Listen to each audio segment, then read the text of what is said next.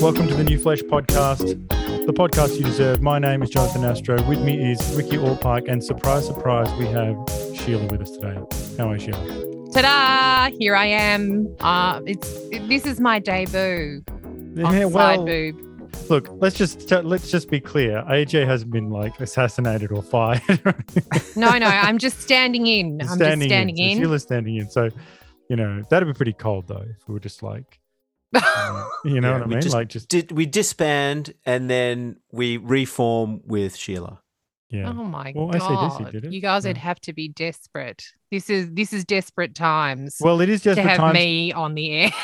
It is desperate because we reviewed as part of our spooktacular for the next few weeks. So good. We did Friday the 13th and Friday the 13th part deuce. For fuck's sake, honestly, this was really heavy going, guys. It took me 2.5 days to get through them. I just had to keep walking away, resetting myself and coming back and just going, no, but to be fair, this doesn't make sense because where do you get off? You've watched Sharknado and stuff like that. Yeah, and Frightmare. And World of Warcraft. And Driller Killer and Tomb Raider 2. Yeah, why was this such a big deal? This is caviar compared to that. Then you watch garbage. These were fucking terrible. They were terrible. Anyway, get into it.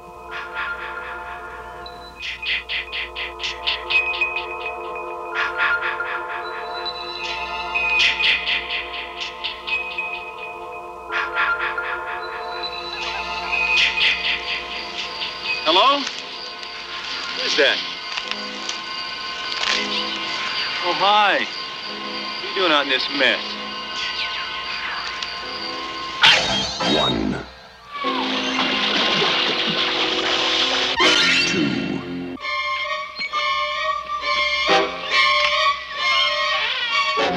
You're doomed. You're all doomed. 3.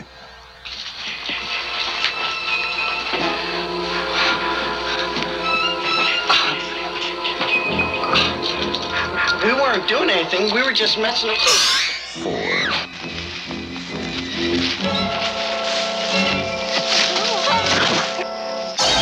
5. 6.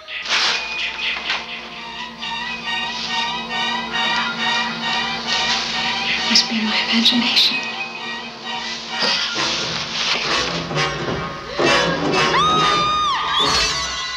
7. Can I help you?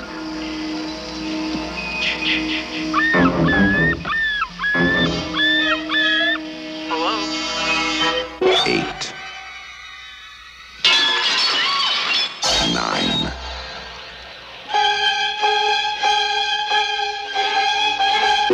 10.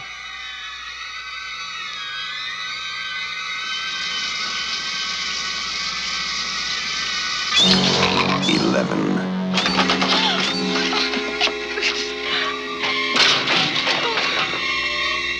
12. Friday, the 13th. You may only see it once, but that will be enough.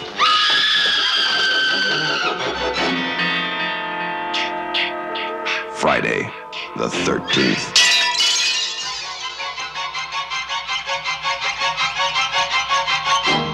Okay, all right. Well, we need to start with a synopsis. Ricky. Okay, here it is. Friday the 13th, part 1. In 1958, at Camp Crystal Lake, councillors Barry Jackson and Claudette Hayes sneak inside a storage cabin to have sex, where an unseen assailant murders them. 21 years later, camp councillor Annie Phillips is driven halfway to the reopened Camp Crystal Lake by Enos, a truck driver, despite warnings from the town's local crazy named Ralph. While driving, Enos warns Annie about the camp's troubled past, beginning when a young boy drowned in Crystal Lake in 1957. After being dropped off, she hitches another ride from an unseen person who chases her into the woods and slashes her throat. At the camp, councillors Ned, Jack, Bill, Marcy, Brenda, and Alice, along with owner Steve Christie, refurbish the cabins and facilities. As a thunderstorm approaches, Steve leaves the campground to stock supplies. After Jack and Marcy get hot and heavy on the bottom bunk, unaware that Ned, our killer's first victim, is dead on the top bunk, the camp counsellors start being picked off one by one. Worried by their friends' disappearances, Alice and Bill, the last remaining counsellors, leave the main cabin to investigate. They find the axe in Brenda's bed, the phone's disconnected, and Ned's truck out of commission. When the power goes out, Bill goes to check on the generator. Alice heads out to look for him and finds his body pinned with arrows to the generator's room. She flees to the main cabin to hide, only to be traumatized further when Brenda's body is thrown through the window. Soon after, Alice sees a vehicle pull up and rushes outside, thinking it is Steve. Instead, she's greeted by Mrs. Voorhees, a middle-aged woman who claims to be an old friend of Steve and his family. She reveals that her son Jason was the young boy who drowned in 1957, blaming his death on the counsellors who were supposed to be watching him, but were having sex instead. Revealing herself as the killer, she attempts to kill Alice, but Alice knocks her unconscious. At the shore, she tries to kill her again with a machete, but Alice gains the advantage and decapitates her. Exhausted, Alice boards and falls asleep inside a canoe, which floats out on Crystal Lake. Suddenly, Jason's decomposing corpse attacks her, at which point she awakens in a hospital, surrounded by a police sergeant and medical staff who are tending to her. When Alice asks about Jason, the sergeant says there was no sign of any boy. The film ends with a shot of ripples in Crystal Lake. All right, guys, what did we make of Friday the 13th, Part 1? Sheila, have you seen these movies before? In full? Yeah, look, I think I saw them when I was about 13. They didn't really stay with me. Like, I'd forgotten that Mrs. Voorhees was the killer. Oh, well, so it was a surprise all over again. It was. Did you spend the whole first movie wondering where Jason was? Yep. That's great. Well, then you would have gotten killed in Scream because that was one of the questions. And I was also looking for his hockey mask. But right. Then I had to look it up. 3. Yeah, number 3. And the hockey mask is so iconic. Well, it's funny. Like that's the word. You said it. This is an iconic film series. There's so much that's iconic. And we'll talk about the first film, but what's great is that the most iconic things aren't even in the first film. So what we've got is the title, which Sean Cunningham says basically sold the movie before, anything happened. He was like, I had this title, and they came up with a movie. So they had that. We've got the music, which is quite iconic. However you want to do it. I think it's actually ki and ma, but but for my whole life it was chi chi ta ta. That's iconic. We've got the mythology of Jason and his mother is iconic. Those shocking endings. So it is a shock to realize that Jason doesn't arrive till 2 and the mask doesn't come till 3, and then a lot of the the stuff of the slow walking with the machete and that isn't really established until much later. So here we're witnessing the birth of a legend. Yeah, but that wasn't your. It's an evolution. It is. So were you were disappointed, Sheila? It didn't have all the good stuff in it that you were hoping for. Oh, I just found it just like the acting is appalling. Absolutely appalling. Like, really? Really difficult, and I found them really hard going. And also the believability. I mean, seriously, you telling me that old lady Voorhees had the physical strength to throw another woman through a window, a dead body. I mean, the suspension of disbelief is quite. It's the spirit of something. Jason. It's really, but Jason was like 12 when he died. So true. No, those are good points. There's the logic of Mrs. Voorhees, because I quite like her performance, his sort of campy performance at the end. She's an older style performer. Yeah, like Ralph. thespians. That's Big, right. Ralph's his performance is very big, and he's like acting for another film. You know, he's in Fiddler on the Roof. That's right. It's got a death curse. Yeah. So, his performance is big. But Mrs. Voorhees' fighting is it's not good. You know, I mean, No. It's entertaining though. no, but she looks like it. I want to go and put a blanket around her and just get her a cup of tea. You know, and instead she's trying to kill freaks. And that is just, it looks like it's cold and she's going to do a hip, you know? Yeah. And this is just a PSA to anyone who finds themselves in a position of getting sort of the upper hand on a serial killer. Actually, like cut their head off or really like make sure they're dead, like stab them 900 times. Don't let them have the opportunity to awaken. Old Lady Voorhees woke up from being unconscious 3 times. Now, but this is the burden of knowledge, though, because this film is the first. Well, sort of. You know, there are a couple of, you know, films before. Halloween comes before, a few years before, but you know, this film does owe a lot to an Italian film which I've seen called Bay of Blood by Mario Bava, and we just got to mention that because if you watch that movie, you sort of get a bit outraged. You sort of just go, "Oh my god!" Like this is like, you know, it's from the maybe the early 70s, late 60s, and it is a bunch of people going to a locale and being picked off, and some of the deaths, the most famous deaths, being pinned together with a spear, is from that film and stuff. So you do get a little lifted a lot of material. Yeah, and they never, and they've sort of dodged it as well, and they've never. So it's fine if you come out and say, because Mario Bava's a genius, he's an incredible filmmaker, and if you just come out and say we love Mario Bava, and it's fine. They've never done that. They've sort of ducked and weaved, and and I don't. There's a lot of talk about its similarities to Halloween, and there's a comparison there. They talk about that all the time. Yeah, but this is more glaring. Like this film is Bay of Blood. You just watch it and you go, "Oh my god, this is the film," to a certain degree. But that's sort of the proto slasher. But this is the beginning of the slasher film. As it creates its own genre, and all the stuff you just mentioned, Sheila, is covered in Scream 1 and 2. And famously, but I guess in 1980, for whatever reason, well, look, even then, the 3 times getting up is too much. But there must all of these things that we take for granted now are in this movie. A lot of them, I think, were sort of in process of being built, like the, those jump scares and. Yeah, like the endless getting up at the end, the shock endings, all of those things. Like now, it's so painful now because I'm pretty sure you could watch episodes of Quincy that do the same thing, or whatever episodes of House that probably use stuff from this movie. Yeah, you do have to look at it with that in mind, that a lot of these tropes and techniques are cliche now, but back then they weren't.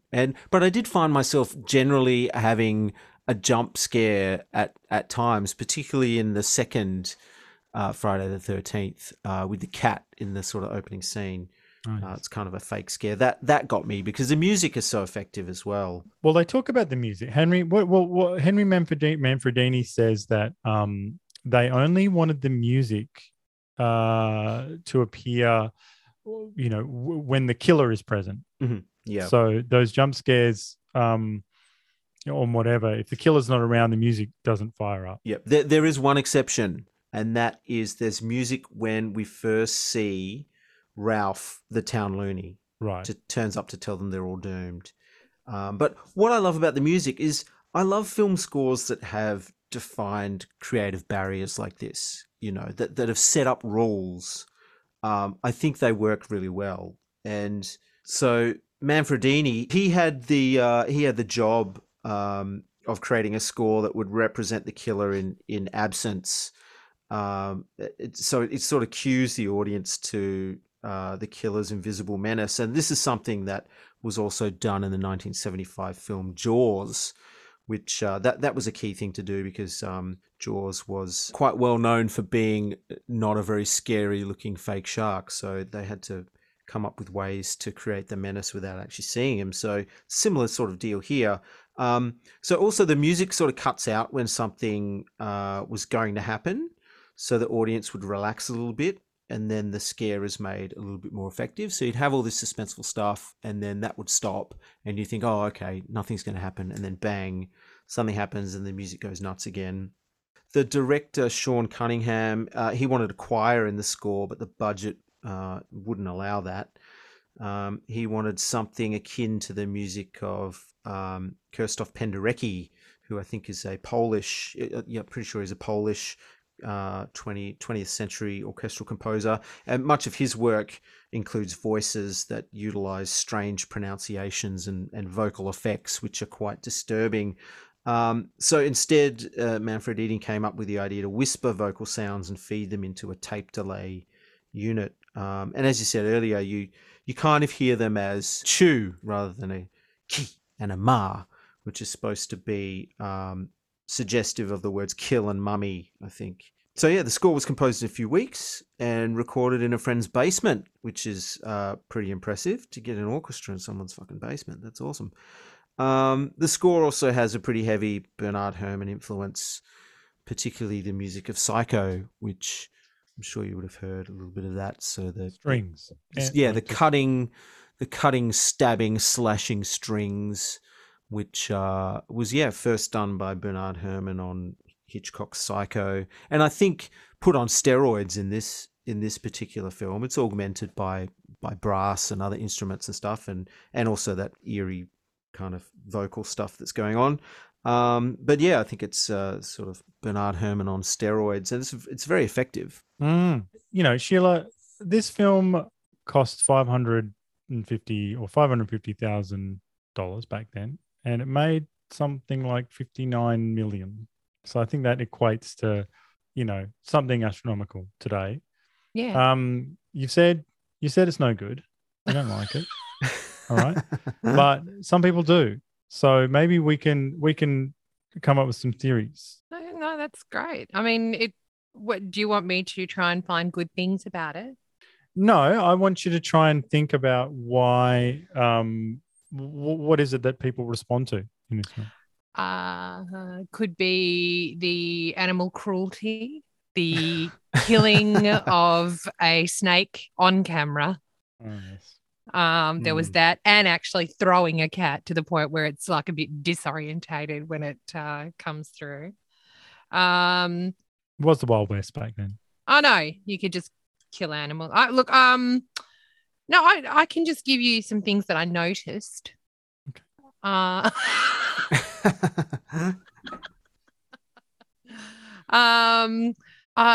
found is it Alice, the main character? Yes. I know this is ludicrous, but her hair very distracting. Why? her pudding bowl haircut was next level. She had the Princess Di. That's the Princess Di. I lived through that era, and even then, those haircuts were fucking awful. So really, that wasn't because I'm out of context. So I watch and I go, oh yeah, that was pretty crazy. They were crazy back then. They had mad haircuts. That haircut was really distracting, and I loved how they put her in such a sensible shirt. Right. No, it's true though. No, that's important. That's important. Like these things are important for her to be the final girl. Yes. Yeah. Well, I mean, and I liked the in 1 and 2. No doubt you've noticed the fifth wheel incel character of Ned. I didn't even clock the other guy. I don't know. Practical Joker guy. Yeah. Yeah. You got Ned and Ted. Yeah, the incels. The guys who get nothing. Yeah, Ned is actually he's given birth to a term here called the practical joker victim.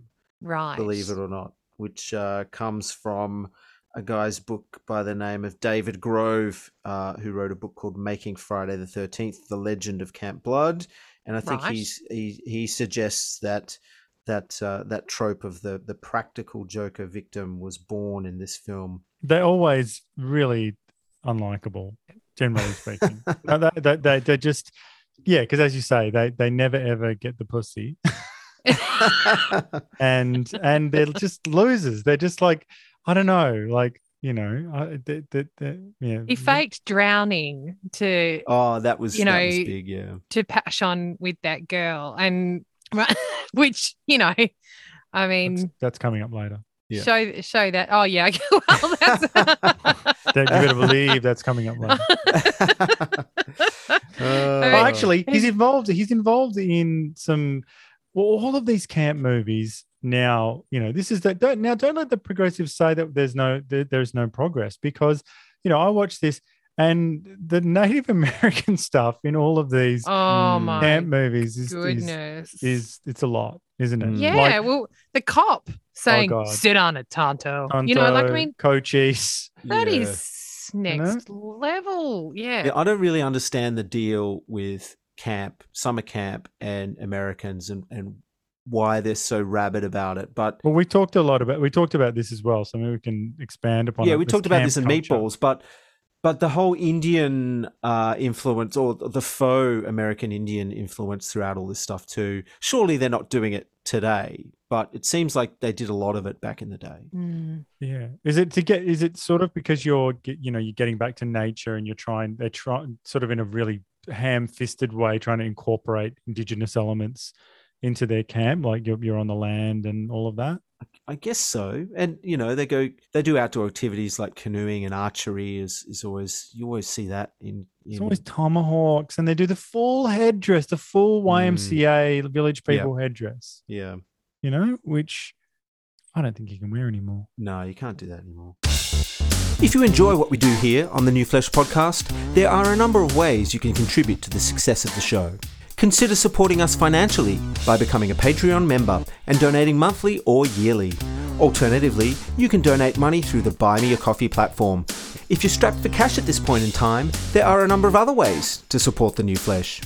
You can give us a rating or review through Apple Podcasts. These help others to find our show and help spread the word. Or you can tell your friends about us. Don't underestimate the power of a podcast recommendation. And now, back to the show. I was always terrified as a kid that my parents were going to send me to a summer camp because, you know, as a little kid growing up in the 70s, early 80s in Australia, you would, you know, all the midday movies had, you know, summer camps and stuff like that in them. And I remember constantly saying to my parents, you wouldn't send me somewhere like that, would you? And they're like, no, we don't do that in Australia. But I always had this fear of being sent off to one because to me, they didn't, you know, they looked quite terrifying. But, Yeah. I felt the same way as a kid. Like I would never go, especially for the length of time. It seems like they're there all summer. They're there for 3 months solid. A different person is coming back to you. You know, like when you send your kid. That's right. Yeah. Yeah. They come back and it's I don't know. It's literally a different person. What were the parents doing the whole time? Just having the summer off, just having like cocktail parties and stuff. Cocktails and swinging. Okay. There's too much we don't know though about that time. Like I don't, because it's, you know, maybe some of our American listeners could fill us in, but like we don't know what the economic situation. The 70s wasn't a good time. The economy wasn't good. So I don't know. They look expensive, you know, those summer camps. I think so. Well, Camp Crystal Lake doesn't look expensive. That looks pretty bottom tier, but yeah, a lot of them do. Yeah. So the film is like, it's, you know, it's such interesting, you know. I think that one of the things that we enjoy is the thing that I think defines cinema itself, and that's voyeurism. You know, voyeurism is just so heavy in these films, and I think it you know, because the film uses that phantom POV a lot as well. But there's a lot of peeping, you know, and now I know peeping isn't as big now as it was, but you know, at the end of the day, what people forget about peeping is just like, oh, peeping, that's disgusting, and voyeurism is disgusting. You say, bro, do you understand that with a film, you're literally Hollow Man? Like you're an invisible person in a room watching people do everything. Like that cinema is voyeurism, these films are a little bit more honest about it. And the best films, horror films and whatnot, really play with that and get everyone watching everyone. We're watching them, watching someone else, and everyone's breaking the rules. So, but ultimately, and look, don't get me wrong, this film isn't Jaws. It doesn't have Spielberg, doesn't have that skill, doesn't have those actors. It's not The Exorcist for the same reasons. It's not The Shining. And you know what? It's not Nightmare on Elm Street, which is a better film, because Nightmare on Elm Street is actually very, very clever and an idea for the ages, and based on cases in Africa and whatnot that Wes Craven had looked into. But this film's wildly successful. This film's, I think, serving some kind of different purpose. I really think it is a youth movement. These films. Yep. But maybe I can get into that a bit more later. I've got a great review of the second one from our mate Roger Ebert. Ah, of course. Yes. He famously hates horror movies. Yes. I've got a question for you, Sheila. Yeah. Are Jason and his mum serial killer cockblockers? Is that the point of the film? How do you mean? Well, they don't want anyone to have sex. They just can't stand it. They're blocking those cocks. Yes. So I think Mrs. Old Lady Voorhees took exception to Jason drowning and this was actually one of the grossest things that she said. It was along the lines of, they weren't watching him, they were making love, not having sex, they were making love. I told you, people who say making love, it's always creepier. It is. Never not creepy. So, yes, I think you are correct, Ricky. She does not want anyone to have sex because that's how Jason drowned. But did he really drown? I don't understand. Why is he back? If he drowned, and why is he in a state of decomposition in the lake? I don't understand. Is it supernatural? Not yet. What do you mean? Not yet. Well, technically it doesn't get fully supernatural until number 4. Okay. All right. So you can still hedge. I mean, it's bonkers, but you can still hedge a bit and say, oh no, he's mad strong, and they've sort of given him these serious looking flesh wounds even when they're in the head and stuff. But no one ever chops his head off or burns him or puts him in acid. So it's only until the 4th one when you start to go, okay, nah, he's dead. He's dead. So why is he drowned? Do you know what I mean? Like, how can he, if it all started because he drowned, yes, and he's in a state of decomposition at the end of the what? Is he though?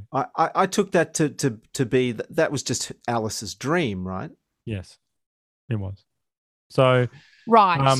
So here's the chronology. So Jason drowns in 57. Okay. 58 are the first murders. Apparently, they're the 2 murders at the beginning of the first film. Is that Old Lady Voorhees? Yeah, apparently, yes. Okay. So for some reason, she takes 20 years off. She decides, you know what, I'm going to kick back. Just Well, was the camp closed for 20 years? Is that? Yeah, she's just going to go and get a proper job, just do America, whatever, just have a good time. But then she decides that she wants to get the band back together. So around, I think, 1979, right, she comes back to nail the new group in the first one. Yes.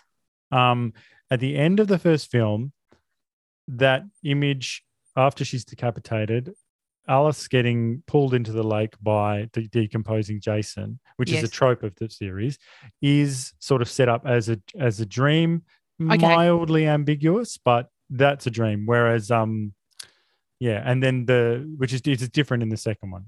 So where has he come from? In the second one? Well, that's the mystery, isn't it? Well, that's we can talk about that when we talk about the second one, but I feel like I'm so confused. I know I should have my head around this a bit better, but it just okay. Well, that's good. You've cleared that up. That was a dream. All right. But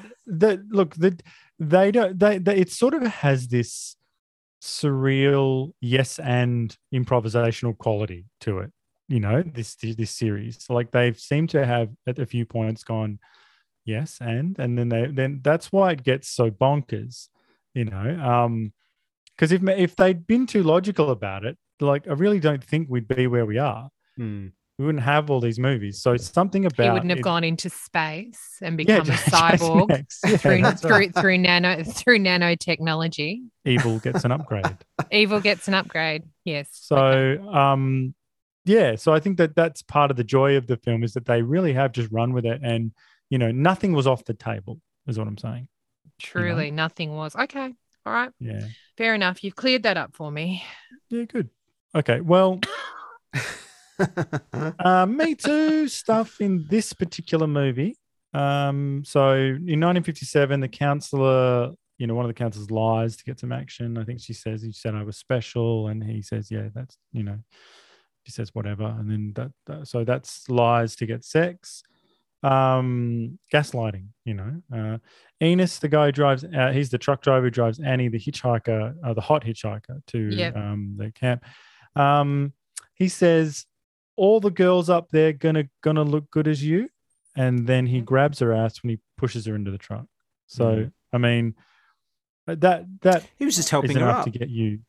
Yeah, it's helping her up, but I mean, Aziz Ansari didn't do much more, and look at him, he's gone. So, is sex all you ever think about? No, sometimes I just think about kissing women. That's what a guy says in the car. I think that practical joke. I think what he's leaving out is probably without their consent. Is probably what he's thinking. I would have thought. While they're asleep. Yeah, definitely. Well, that was just a bit of a kissy kiss. Whatever.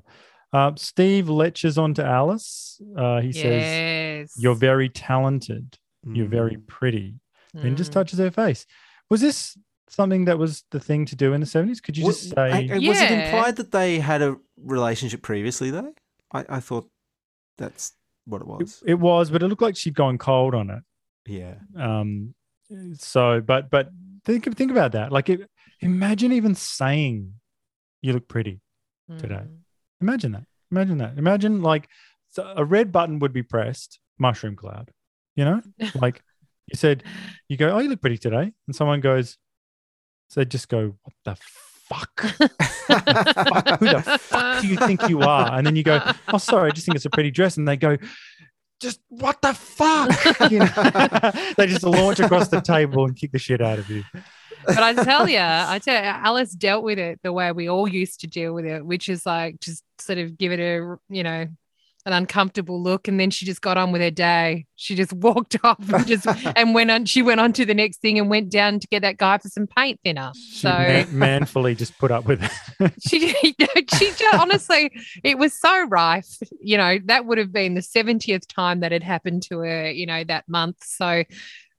She just sort of shrugged it off and went, okay, gross. Because that guy, that Steve was, because what Steve is building up to is the big slam back in the day, which I think we should bring back sometimes, is to say, you're frigid. I think tonight I might just call Katie frigid. Yeah. You're frigid, baby. You're frigid. Which I believe comes from the Frigidaire.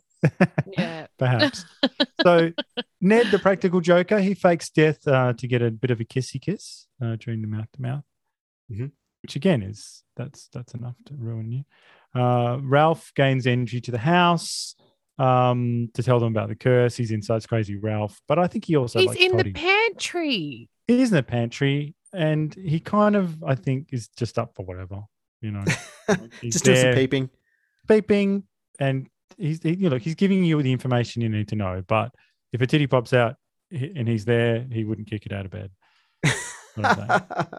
And really, the biggest crimes are just the endless showering and changing that we see, which is all on the menu. I think it's a different time. Like, back then, I guess they were just like, there wasn't the ubiquity of flash on the internet that we have. So, and all of those things seem to mean more. I guess they were more charged. I feel like they could have gone further. Of course you did. You think, but then again, do you think that this would have reviled? Like, people would have thought that this was pornography. Well, no, it was the 70s though. I mean, there was a lot of it. Sorry, you go. Sorry, I was just going to say I had a bit of trivia here. The director actually had a history of directing softcore porn, as did Wes Craven. So fabulous. Well, you guys missed some reverse sort of Me Too. Oh, the bar, the woman at the bar. Is that? No, it was Sandy at the coffee shop. Yes. Sandy, the saucy old bitch that she is. He said, "How much will that be, Sandy?" And she goes, "A night on the town." So she slazed onto him, which was pretty hot. It would be like in Kingpin, with the woman movie. Yeah, I mean, and yeah. Does she turn around? Does that the woman who turns around and goes, "Bah," yeah. So, Sandy. You remember that, Ricky? I do. It's a great scene. It's a great scene in Kingpin. Let's watch Kingpin. I forgot about it. But yeah, so Sandy's hitting the Me Too heights. Yes. Well, hashtag men too. Yes. Yes. Hashtag not all men. Well, look, we've got to give props to the film, at least because of the gender of the villain. Which is yes, absolutely. I liked that. Yeah. I like Mrs. Voorhees being the killer. And if she was a bit more like Vasquez, yes, from Aliens, then I might believe it a bit more. It's just that, so they've gone for a spectacular twist, but then they haven't really cared about anything that they've done that person's had to do in the movie before that. As you say, the body going through the window, you just go, oh my God, like, do you know how heavy that is? Like, Jesus. And the impracticality of the spear going through Kevin Bacon's chest. But I saw the length of that spear, and it's not really possible that spear went under the bed. Right. Yeah, that's something. I think you're overthinking things, Sheila. Oh, sorry. I thought you wanted me to be well, No, you've done your research. I appreciate it. No, it's good. It's good. I'm pretty sure that you guys are surprised. I don't even read the articles for the news flash that I do. Don't show me behind the curtain. Okay. I don't want to see how the sausage is made. I don't read them. So I thought you'd be quite impressed that I made myself watch these and didn't just look up the wiki on them. No, that's good. Should we bring in this second movie? So what's our Me Too rating? What's the Me Too? Well, what do you think? After I've given you the charges, what do you think out of 10? Sheila, you go first. Oh, look, given the time it was made and stuff like that, I'm just going to give it a 7. Yeah, it's pretty high. I was going to give it 6. Oh, yeah, I think it's 6. I think it's a 6 because, it just, I feel like, no, it's pretty bad. Maybe a 7. No, it's not as, like, there's stuff in it, but tonally, it just seems like a lot of ignorance, a lot of it, whereas, we've watched other ones like Stripes and stuff, which was, just, it was about 2 sex pests. Who joined the army? Yeah. This is young people horsing around. Yeah, that's right. Yeah, young people horsing around. I mean, Ned's sex assault when he pretends to be dead. I mean, it's pretty terrible. But I mean, no, in general, not too bad. Some of this shit's still going on though out there. Oh, yeah. And young people are choking each other. That's their thing. So what do you mean that's their thing? If they had a catch cry, it'd just be we're woke and we choke each other. Let's go. I can't top that. I just came up with that. You like it? That's good. Can we steal it? Wokey chokies. That's what I'm going to call them. Well, before we get on to the second one, let's just talk reviews, and I got a couple of tidbits of trivia. As you would expect, all the reviews were negative. Los Angeles Times referred to the film as silly, boring, youth-geared horror movie, although she did praise the score. Let me see. Oh, she also praised the acting as well, believe it or not, Sheila. She deemed it natural and appealing. So there you go.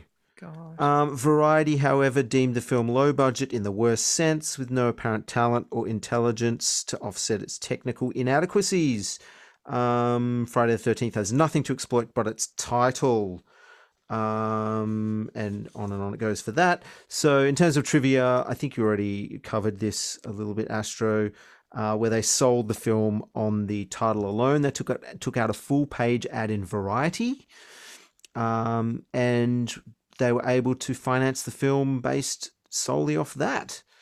So yeah, that's how they got the deal done. It's brilliant. It's brilliant. You got to give it up. People just need to, just check The Green-Eyed Monster and give it up. Like, that is brilliant. It doesn't, fuck what you think of the movie. Having the balls to take out that ad and to recognize that that title is Boss. And it had tagline as well, saying the most terrifying movie you'll ever see or whatever. I mean, that's like Barnum and Bailey stuff. That's great. Yeah.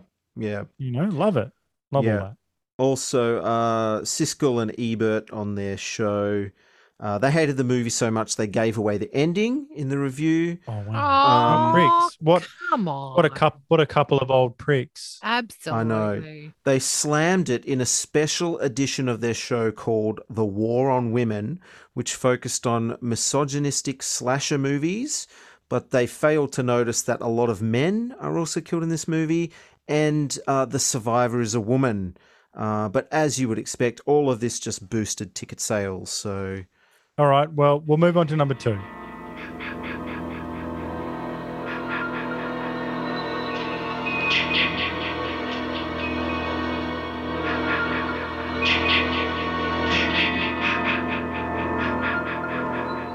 Hello?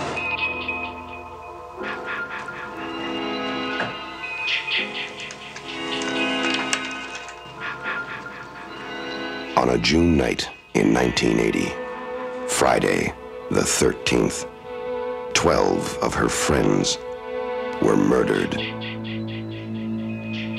Why should Friday the 13th, 1981 be any different? Friday the 13th, Part 2. The body count continues. 14. All doomed. You're all doomed. 15. God. 16. Help! 17.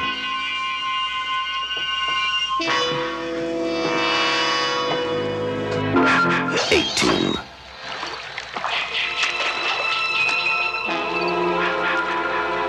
19.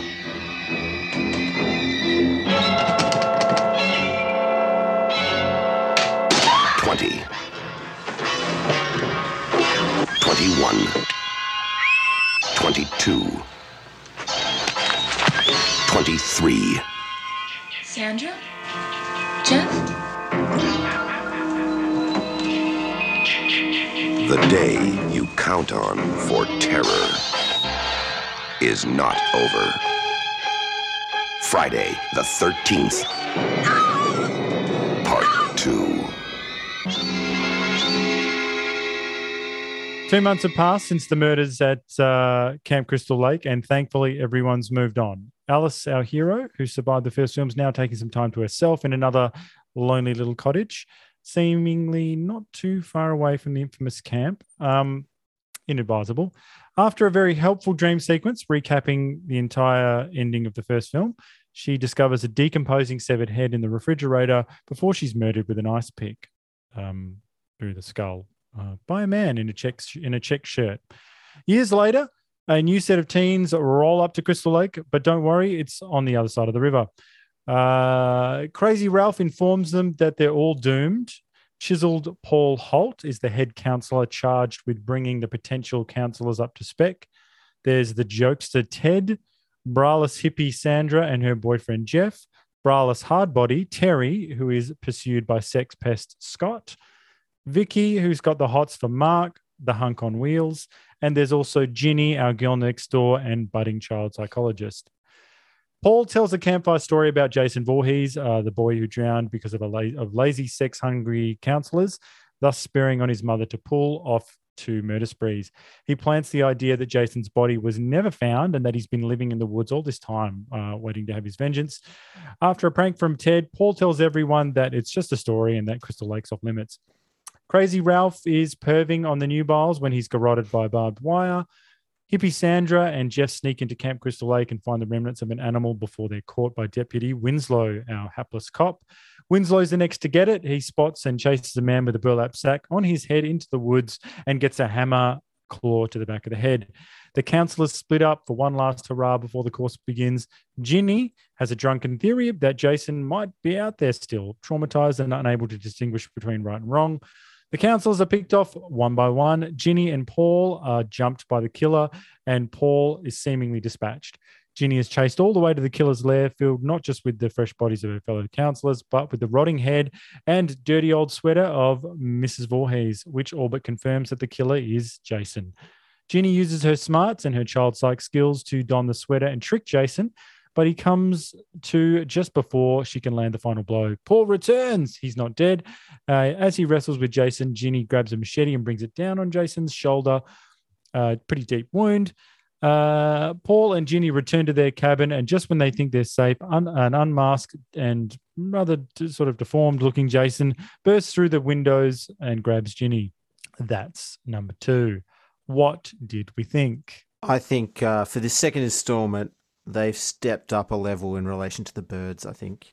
Oh my God, I can't believe you just said that. I said my thing, the birds are hotter. I've written that down. Oh my God. And I wrote birds as well. Yeah. The chicks in this film are way hot and DTF. Yep. And we got to see a little George Bush as well. Mm-hmm. Yes, all of that is true. Isn't it amazing that we all agreed that the quality of women had gone up? Yeah. I go further as well. Now, because the last one was in 1980, it sort of had this sort of hangover 1970s aesthetic and vibe about the whole film. The times are changing. Terry in this movie is a proto hardbody. Yeah. Like that is not a 70s look that she's got. You know what I mean? 80s aerobics. Yeah, yes. The bare midriff. Yeah. I was like, wow. It's because there are some 70s elements in this as well. You know, I think eras always overlap, but I really was starting to notice the 80s, taking over in this. I was like, wow. The Jane Fonda effect. Yes. So that was interesting. But I love that we all noted that the women were hot. Yes. Although I will say there was one character who looked inappropriately young. She was, actually. Yeah, 16, wasn't she? 16. Oh, come on. Really? They had to cut her nude scene. They did. Shit. And they found out all too late. Like, and so in other words, that like they in the stroke of just in an instant they became criminals. Oh my goodness. Had no one thought to check her age? 70s, just loose set up, Oh, crumbs. So anyway, that's the hippie. Yeah, the one with the fuller hair. But the thing about what I don't get about that is, like, I know that parenting's different, times are different, but what the fuck is the deal? Like, why is there just like, heaven forbid she should have parents or guardians, that were looking into this, or that anyone looked at forms, or like, you know what I mean? They thought she was at summer camp. Yeah, but I mean, Brooke Shields was was she 16 when she did Blue Lagoon? Like it was very, and also I think Brooke Shields was 11 when she let that famous photographer, when her mum let that famous photographer take nude shots of her. So, it was a very different sort of atmosphere. Parents weren't as responsible, probably. Don Draper. Yeah. Sally. Yes. So anyway, I think I liked the second one. Well, I did too. It kind of goes. I like them more and more as they go along, pretty much. And this is where it starts. I really preferred this one, and they'd found their feet, and there was a effort to attempt to integrate the lead girl, Ginny, into this story a bit better. She was they at least gave her that background of as clumsily as it was introduced, of her being a child psych, and then she uses that skill. She firstly theorizes about Jason, and then she and then uses that skill at the end, which is that's an improvement, a definite improvement. Different screenwriter than the first one. We have to give credit to the first screenwriter for casually coming up with I'm sure Sean Cunningham had his own ideas, but we have to go with who's credited, and the original writer has casually come up with this entire mythology that everyone else is using, but this guy has definitely improved upon it. Anything notable? A really hot dude with a slingshot shooting pebbles at hot chicks' asses as they walk past, and then sleazily coming out of the bushes and just going, and he steals her clothes later when she's skinny dipping. This is all on the rap sheet, don't worry. It is. Yeah, I'm sure. But they've made him super hot. So you thought that guy was hot? That's Scott. Yeah, Scott's hot. Why is Scott hot? Because he's got that Superman look about him. He's got the raven black hair and the crystal blue eyes, and he's well put together. He's wearing he's wearing an outfit that like from Saturday Night Fever, at the camp, leisure suit. Yeah, well, he's So you're willing to look past the slingshot and the theft of clothing? As a parent, no, but as a female who if I wasn't being recorded, yes. How much can a sex pest get away with if he's put together? Well, you ask Leonardo DiCaprio, where's his Me Too shit? So true. Do you know what I mean? The man just goes out with younger and younger women, and nobody ever says, "Oh, that's repulsive." Whereas, apart from Ricky Gervais. Yeah, well, good, he calls it. But, people like Rod Stewart, who are a little bit NQR and go out with younger and younger women, everyone's just like, oh, gross. So, he's on the same trajectory as that. But, I don't find him attractive, but a lot of people So what you're saying is if you're good looking, you can pretty much get away with anything. Well, I think that's hot privilege, isn't it? I don't exists. endorse that. I don't endorse. So if sex Harvey pests. Harvey Weinstein was a good-looking bloke, he wouldn't be in jail right now. We've talked about this. He's disgusting. Well, Matt Lauer's still running around, isn't he? Well, and he had a button in his office apparently to lock the door. He did have an Austin Powers style button, but I don't know. His baldingness, I think, maybe did him in as well. Right. Okay. Hair. Well, I think that, sex pestery is a disgrace. It doesn't matter if you're good looking or if you're not as good looking. But Catherine Deneuve says that she doesn't mind a bit of it. Oh, do you mean like with the ass patting and stuff like that? The French, Catherine Deneuve and the women of France. They've got different rules. The women of France have said, we don't want these American rules. We kind of like playing hard to get, we like a slap on the behind. Yeah, look, I guess every country's got different rules, like the Japanese women having to wear heels to the office and stuff like that. The Labor minister, I remember that. The Labor minister said that it's perfectly fine. He said, no, I think it looks good. Or something. Which is disgraceful. But being a sex pest is disgraceful. Right. But yes, I do think that hotter people get away with being sex pests. Okay, speaking of not hot people, Jason Voorhees makes his first appearance in this movie as the lead killer. I think he steals the show. Because they fixed that logic hole that we pointed out. Where did he come from? Where's he been? Well, they've fixed one and they've ruined more. Is what I'm saying. So what they've done, you've rightly pointed out that it makes it quite tragic in a way because you know, poor Jason was out there all this time while his mother's been stalking around like ships in the night. They never met, you know. So one simple turn, it's made it quite tragic and stupid at the same time. So you're telling me that while old lady Voorhees, for seemingly 20 or 30 years, she was probably 45, skulking around 70s, 45. Okay. Well, no, she's been skulking around that forest in the dark. Yes. And Jason's been skulking around in the forest in the dark. It's like in Baz Luhrmann's Romeo and Juliet at the end when they, you know, just a second they missed each other, you know. So Baz Luhrmann didn't write Romeo and Juliet. No, I know, but why didn't you say Shakespeare? Why didn't you say Shakespeare? No, screw you. The reason I did is because that shit's not in the play.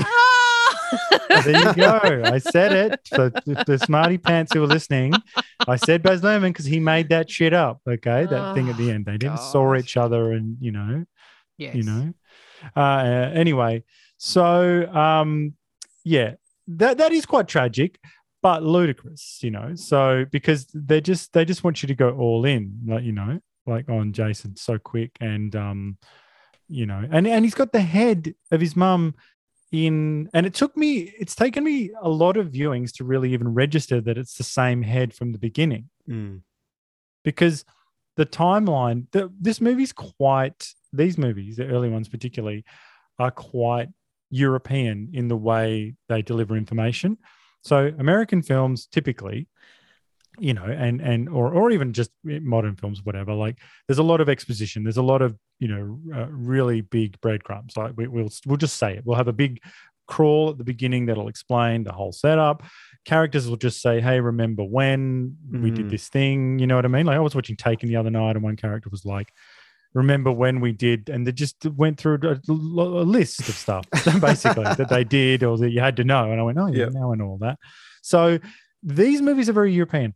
They're not saying anything. And I really respect that. Now, it was probably just because, you know, a mixture of they're moving quickly, they're young, they're low budget or whatever. I don't care really why, but there's so many things in these early few movies that are ambiguous, either knowingly or unknowingly, and I think it makes it really clever because, you know, you get that dumb shit where we just say, wait a minute, they've both been in the woods together, you know, and that doesn't make sense. But like there's stuff like they always just go with the feeling, like the way Dario Argento doesn't care about the story. He cares about feeling and emotion, you know. And so the head at the beginning and the head at the end of this movie, you know, at no point does anyone, if this was a modern movie or if they were remaking it, I'm almost certain with that beat, someone would say, you know, like would explain all about the head. You know what I mean? Like they tell you everything about how he got it, where he stashed it, like, and that you would be clear. There'd even be there's not even any dates on this movie. So you actually have to watch it a bunch of times to figure out, really pay attention carefully to that there's a 5-year gap between the first scene of number 2 and the rest of the movie. So if you look at the head is like, you know, desiccated at the end. It's like the Beetlejuice head. Whereas at the beginning, it's fresh. It's like a couple of months. So Tom Savini, the brilliant FX guy, well, actually, I don't know if he was on the second one, but whoever the FX guy is, he wasn't. Well, there you go. So the FX guys just had to think about that. Okay, we need 2 heads. One of them's got to be like all dried. The other one has to be sort of a bit fresh. You know, It's mad. Originally, they had the eyes open at the end. You're waiting for that, aren't you? I'm waiting for it. Yeah, every time. But then they didn't do it. I love it, but why? That really pisses me off. Only because why? Like, I know that they went a different direction after that, like, you know, but when you think about it, it works emotionally. And why is it any sillier than anything else? True. Yeah. Do you know why? Why are they getting all embarrassed then? Like, oh, we can't have the eyes open. That's just silly. And you say, is it?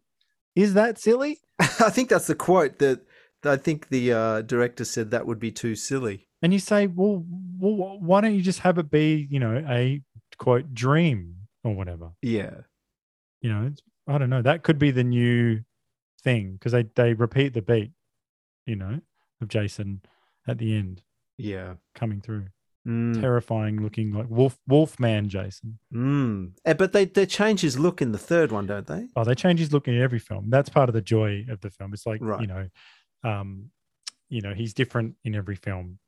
I mean, there is a main actor who takes over later, Kane Hodder, and he is Jason now. Like, you can't imagine anyone else being him, but still, his facial features change in every single film, and they have a lot of fun with that. And you just go, wow, this is a really different look.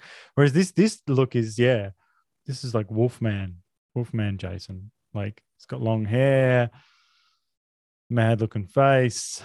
I don't know.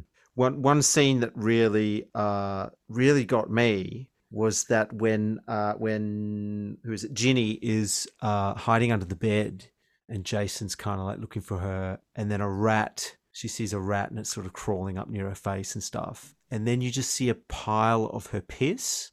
10 out of 10. I was like, oh my God, I can't believe they just did that. That people pissing themselves in scary movies is just full commitment. I love it. Happens in Ransom as well. The kid does that. It's just so visceral, and it's probably one of the most realistic parts of the movie, because you just go, well, yep, that'd probably be about right. I love it. That's a great scene. It's full on.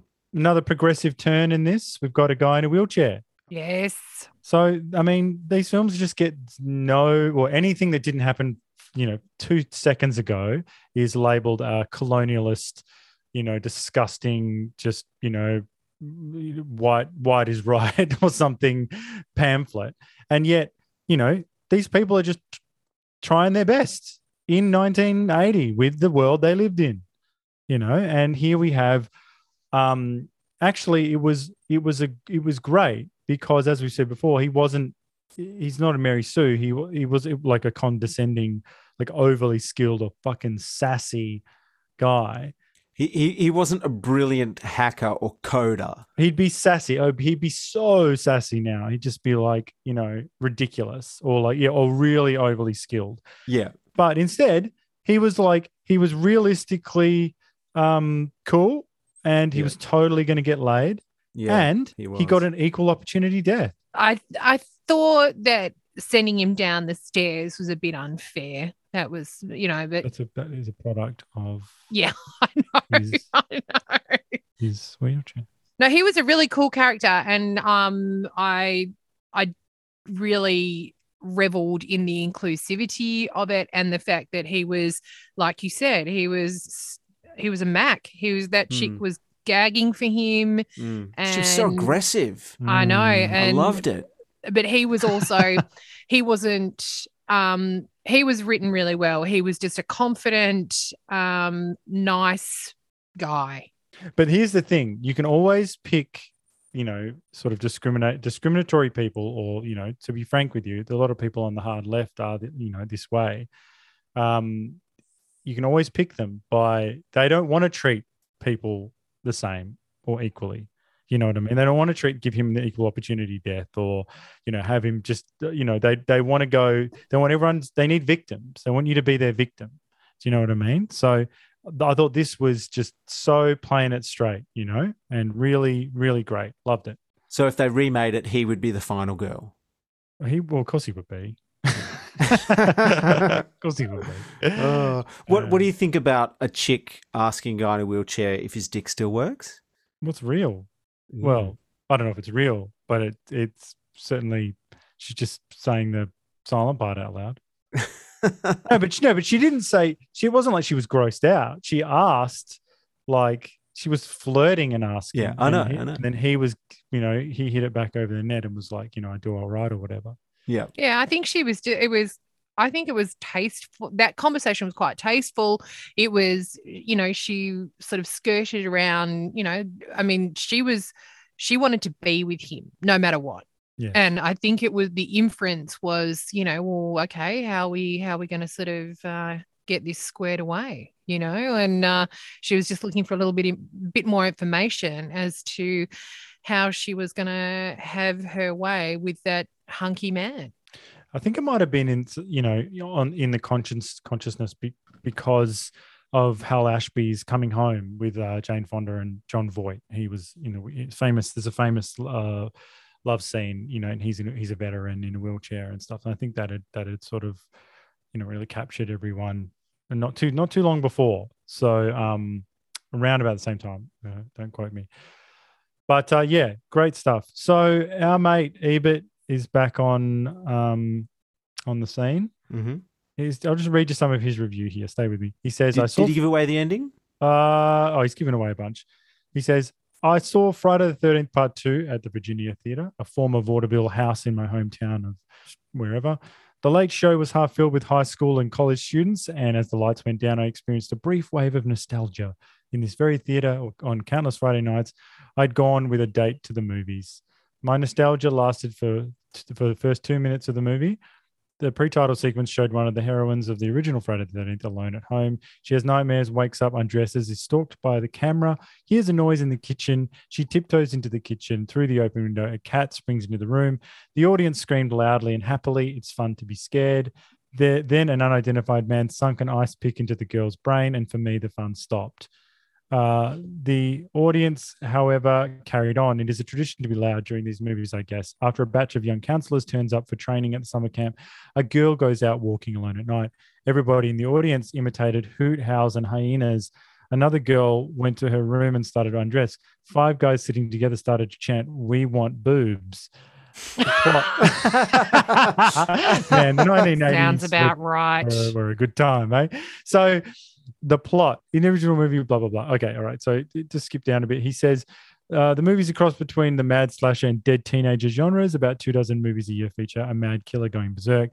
And they're all about as bad as this one. Some have a little more plot, some a little less. It doesn't matter. Sinking into my seat in this movie theater from my childhood, I remembered the movie fantasies when I was a kid. They involved teenagers who fell in love, made out with each other, customized their cars, listened to rock and roll, and were rebels without causes. Neither the kids in those movies nor the kids watching them would have understood a worldview in which the primary function of teenagers is to be hacked to death. This review will suffice for the Friday the 13th film of your choice.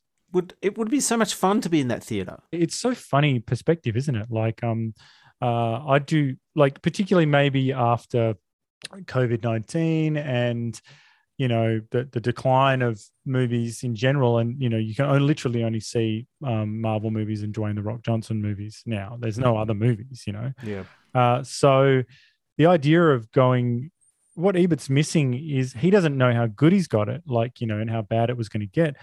I think what we've lost is the collective experience. We've got this access to all of this content now, but what movies need and what this movie was made for is a collective experience. It wasn't made to be watched on video. It was made to be watched with other people, and that's why it's hard. That's why these films are really weird to watch, but particularly the first few pre-videotape films, is because they're not made to be watched the way we're watching them.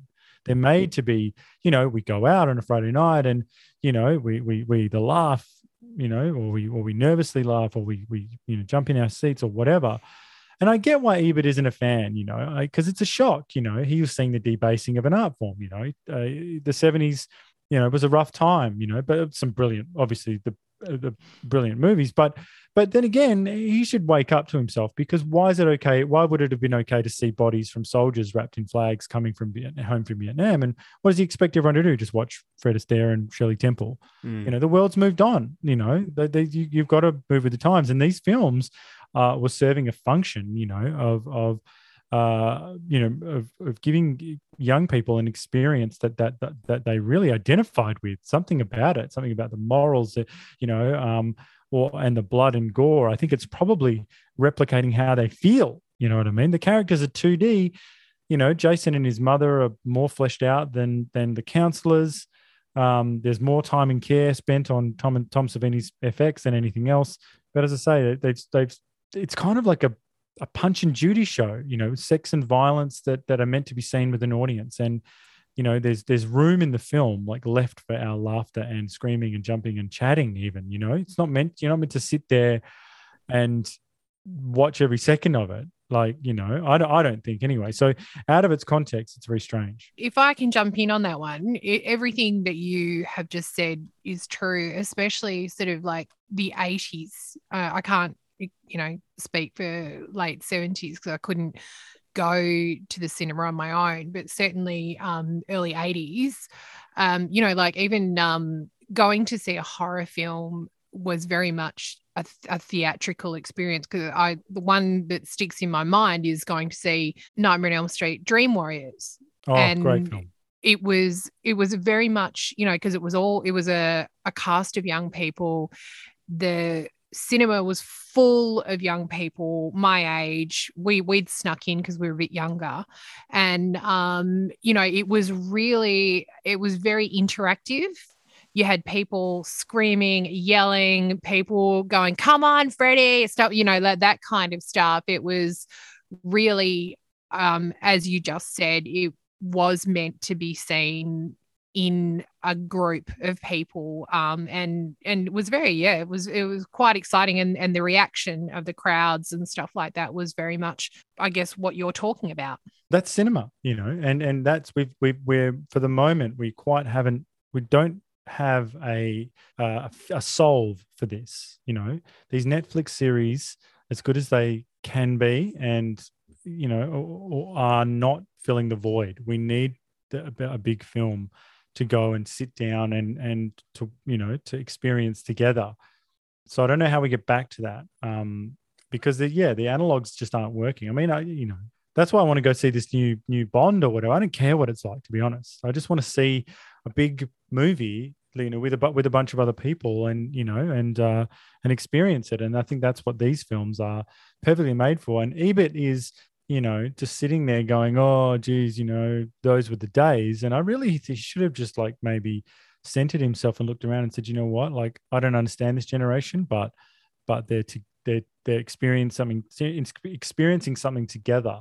And they're working through something. And I think when they leave this cinema, despite me not liking this movie, I think they're going to be, if it is true, as has been said, that the good dream of what the bad do, then these people will leave this cinema, flushed with blood, revved up, ready to live their life, and have gone through some kind of positive experience. But I think that he's let the bad guys win a little bit here, Ebert. Shall we address the Me Too crimes? Yes. Okay. So it's a bit shorter here because we've covered some of them. So yeah, obviously a lot of getting changed. Ginny's got some getting changed action. I thought that Ginny was such a probably. I love these. What do you say? Just these girl next door types. Like it would be so. Now this is an old reference, and I'm acknowledging that, but it's just because she's, I think, stands out in my mind as being representative of this. It would be different if it was like Megan Fox back in the day.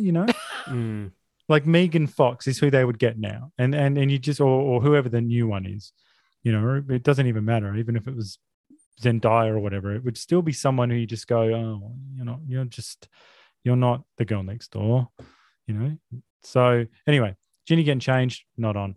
So I think the biggest crime in this movie is two things. Well, the first thing is Paul, the head of the counselor. He gives some practical advice. Paul's advice to the female counselors.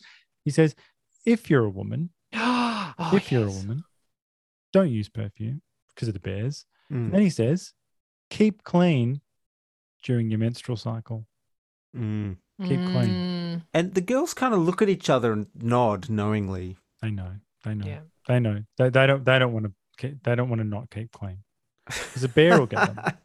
I felt that whole scene with Paul sort of outlining the rules, he did come across as a bit of a mansplainer, to be honest.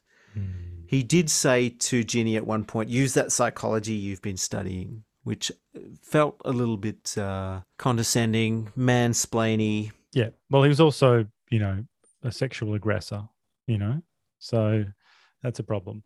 But so Sheila, what do you think of that advice? Don't use perfume if you're a woman. Keep clean during your menstrual cycle. Is this good advice on a camp or? That was just gross. It was just gross, But then that the girl, I forget her name, the one that's gonna get it on with Mr. Wheelchair. She she puts perfume all over herself, and then she sprays some down there at a bush. So Yeah. Well, she didn't follow the rules. she's going to So- get eaten. Are you saying she deserves what she get? Because I feel like that was very there was a lot of, if you do this, you deserve subconsciously what you're about to get.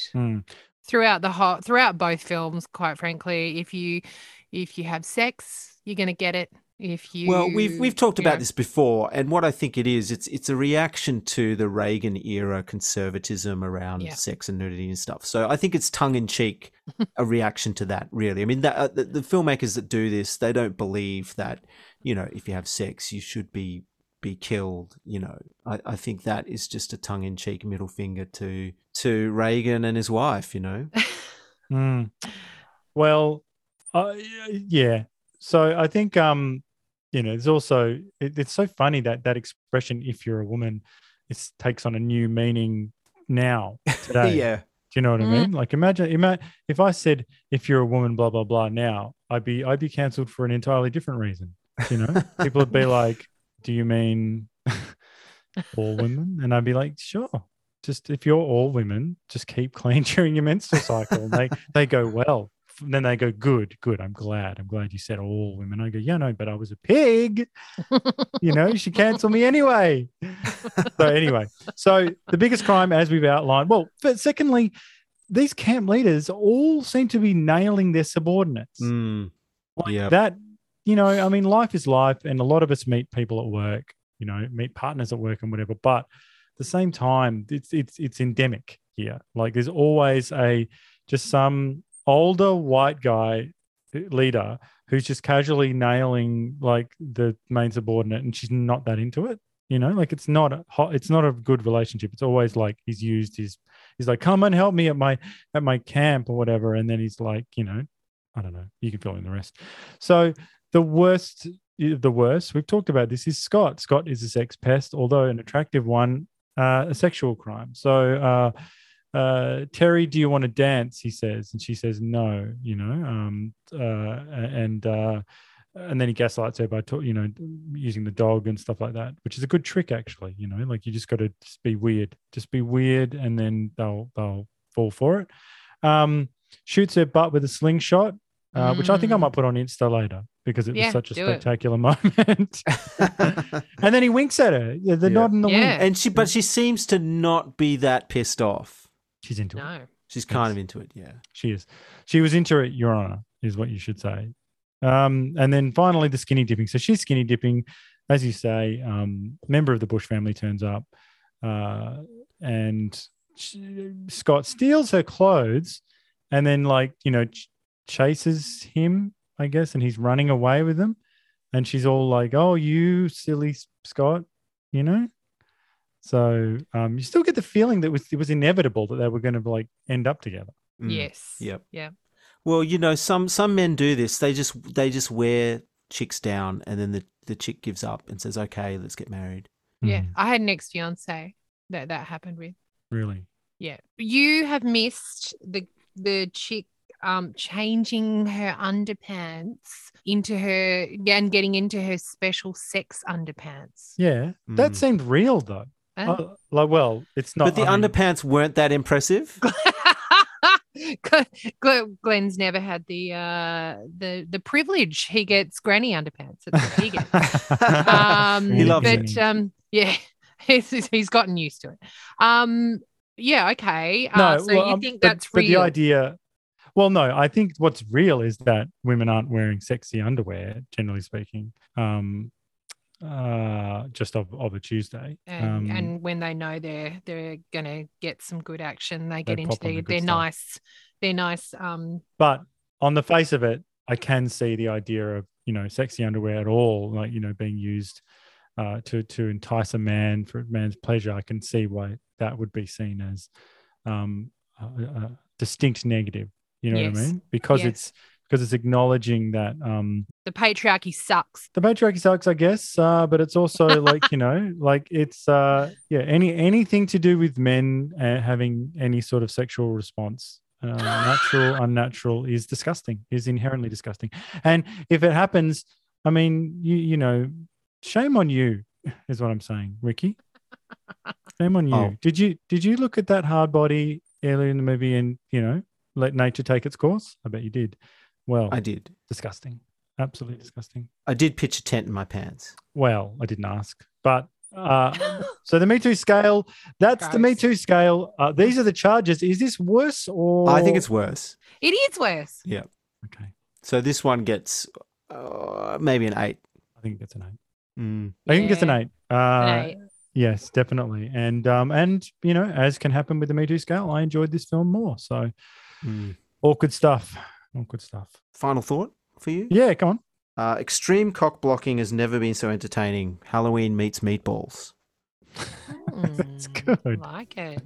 That's good. Yeah, no, I can't top that today. Well, we'll roll on next week. We'll do 3 and 4, and I guarantee you, yeah, this was the deal. Yep. And are we going to force Sheila now to do all the Friday the 13th? I feel like we should. Like you sort of. I think that should be her punishment. You deserve it. Like you just came on out of the gates just talking about how much they suck. So you deserve it. They do get better, actually. I stand by it. My favourite ones are number 4 is fantastic. Number 3 was the first one I saw. Number 6 is probably one of the best ones. Number 7 is glorious. And 8, Jason Takes Manhattan is good too. When does he go to space? I've seen parts of that one, and I'm a sci-fi nut, and I kind of like that one. Jason X. When does he go to space? And when does he go to hell? And when does he team up with Freddy? Okay, that's a lot. But 9 is Jason Goes to Hell, I'm pretty sure. 10 is Jason X. And then we get into Freddy vs. Jason.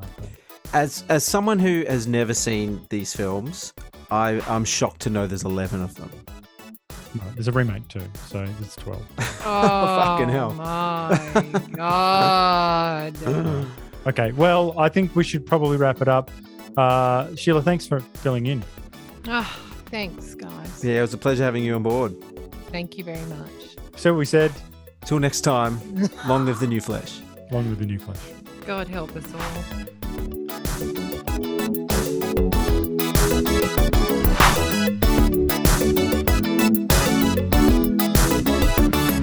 I just can't stand it. They're blocking those cocks. You're frigid.